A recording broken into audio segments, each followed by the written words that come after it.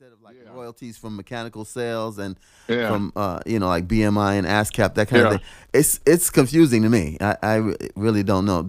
I don't have a clue. Okay. I don't have a clue. I don't have a clue. I couldn't figure out the old way. So, all I knew is that everybody walked around with a long face until the checks got issued. Okay. And the people that they knew who had a hit record, loved TKO, Cecil Womack, loved TKO. Okay. He had such a big check coming that they said he had borrowed on his check, allegedly. That when the check came, he still didn't have nothing because he had borrowed on the check and he borrowed on his advance.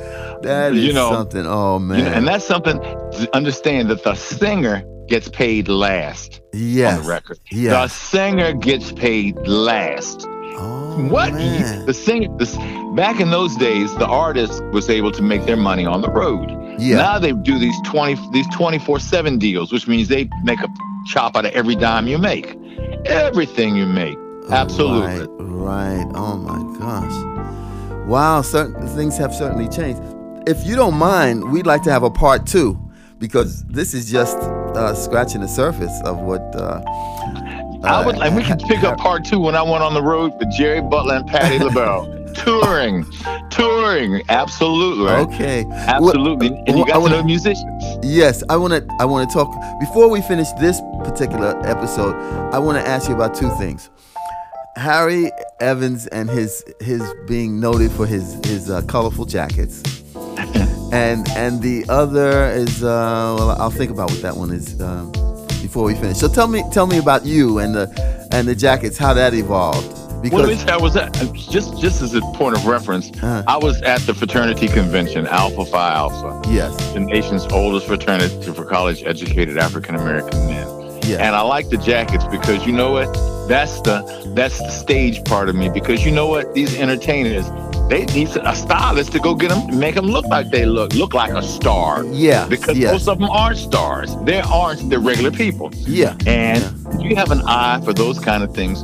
See, during our generation, when a star walked on stage, they looked like a star. Mm-hmm. Yes. They don't now. They look like anybody. They look like a roadie, a groupie. Now they look like anybody. No. So if I'm gonna dress, I'm gonna represent. Yes. And everybody else was in all black. I said, y'all gonna look like my backup singer. What y'all gonna look like? Yeah. What? No. That's it right there. And that's just the show business coming out. The show business coming out in me. Yes. Yeah. I'm trying to remember what the other thing was. It's something that you'd like to include while I'm trying to think. See, I took no notes. I was trying to be very what I'd like to include is that when you listen to a record now, don't just listen to the record. Think about the person who's singing it. Think about the people who played, the musicians. That's what the story. You hit on. Supposedly, when I talk to my friend, and we still talk, Deborah Henry, and when we talk, one day I'll talk to you about how she became 20 feet from stardom, and that is a real phenomenon. Mm-hmm. You know, the band, supposedly with all of her ills and problems, when Whitney Houston was at her peak, when she was doing I'll Always Love You in one of those songs, the studio wanted her to use a studio band for the track for the movie, and she insisted that they use her band. Right. You know why?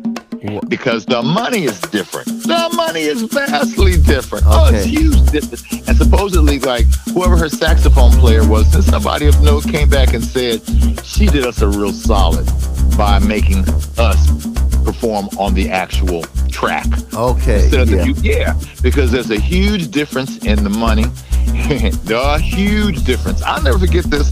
When my friend was singing with Patti, they did Patti's first video in New York, at the Winter-Green, one of them big theaters in New York. House full of people. SRO. You know what that stands for? Standing room only. Right. And tickets were like $30. Can you believe a $30 ticket to see Patti LaBelle and Jerry Butler? Well, when they did the show, everybody had to sign off. All the band had to sign off, for the release of their segments. Yeah. When my friend got her check, and this thing is all over the internet, Patti LaBelle live in New York, her check was $90.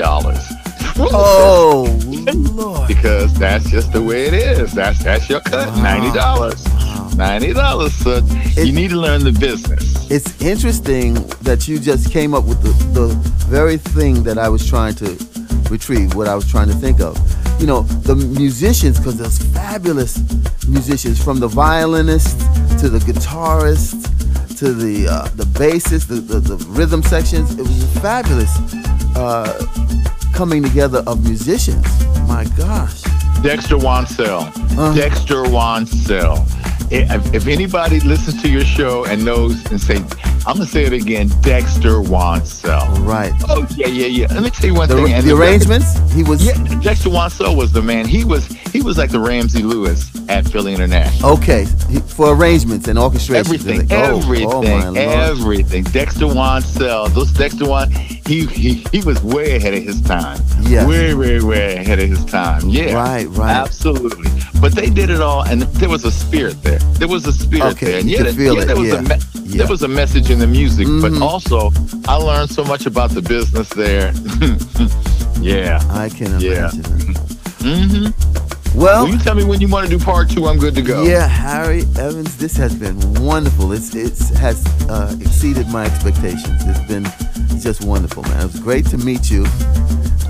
Listen, and for the next interview, if you can go find that Jerry Butler album, I'm just thinking about cooling out. And you know who else? Dee Dee Sharp Gamble. Miss Dee Dee Sharp Gamble. Oh, really? That's how there is a Philly International. Okay. Dee Dee Sharp Gamble. Because when Cameo Parkway Records went out of business, the only thing that Cameo Parkway Records had of any value was the studio on 309 Broad Street. Okay. And in some kind of legal procedure, Dee Dee got that. And her boo was a guy named Kenny Gamble. Oh, you get the flavor. Her boo was a guy named Kenny Gamble. There it is, right there. And Kenny Gamble and Dee Dee Sharp Gamble, and that's what she was known as then. They were the hookup. Yeah, that was her company to start out with. Oh man, that's wonderful. I remember we one time we put up a thing. Teddy had just gone gold with some record, and we did this I Love You Teddy party. And Dionne Warwick was Teddy's boo at the time. What? But I'll never forget I'm at the party. Dionne Warwick's record was a record she had just done called Track of the Cat. Yes. Track of the Cat. And it's a fabulous album, but the record company didn't want to be behind it. Yeah. They didn't care. So they let it fail. And she was there. Why is Dionne Warwick here? Because everybody there is like Ashford and Simpson, Dee Dee Sharp, Patty, Jones. We brought the Jones girls in from somewhere off the road to perform at this thing. Yes. Yep. And there's Miss Dionne Warwick sitting there, and Ashford and Simpson sitting right there too. Yep.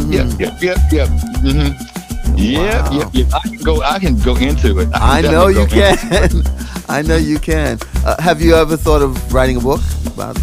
I would like to write a book, yes. But wanting to write it and writing it is two different things. You got it? Yeah. Well, I've written 3 novels. Well, you know what? We can sit down and talk sometime. Maybe I need a ghostwriter. Okay, all right. Well, I got some other stuff to tell you that you just won't believe. Okay. Yeah, but that Philly International stuff, that was a phenomenon. And what kills me even today to think about it is, I know that but Teddy's dead. I know one of McFadden, one of them is dead. Mm-hmm. Billy Paul is dead. Patty's still out here working. Jerry is older, living in Chicago. I don't know if he really works that much now. What about Dexter Wansell? Dexter Wansell, unless he just died, he's still alive. All right. I want to talk to him. Big should still be around. Yes. Should still be. And she was a writer like you ain't never thought it. Cynthia Biggs. Okay. Absolutely. She could put some words on paper. I tell you something. I'll never forget, somebody said to me, before we got to the technology we are today, you could take a Dexter Wansell arrangement of Cynthia Biggs lyrics, and you could have a gold record. Because all the components were there. They were the Holland Dozier in Holland, but they were in Philly International. They were Philly International. Yeah, and all they wanted was just the same respect.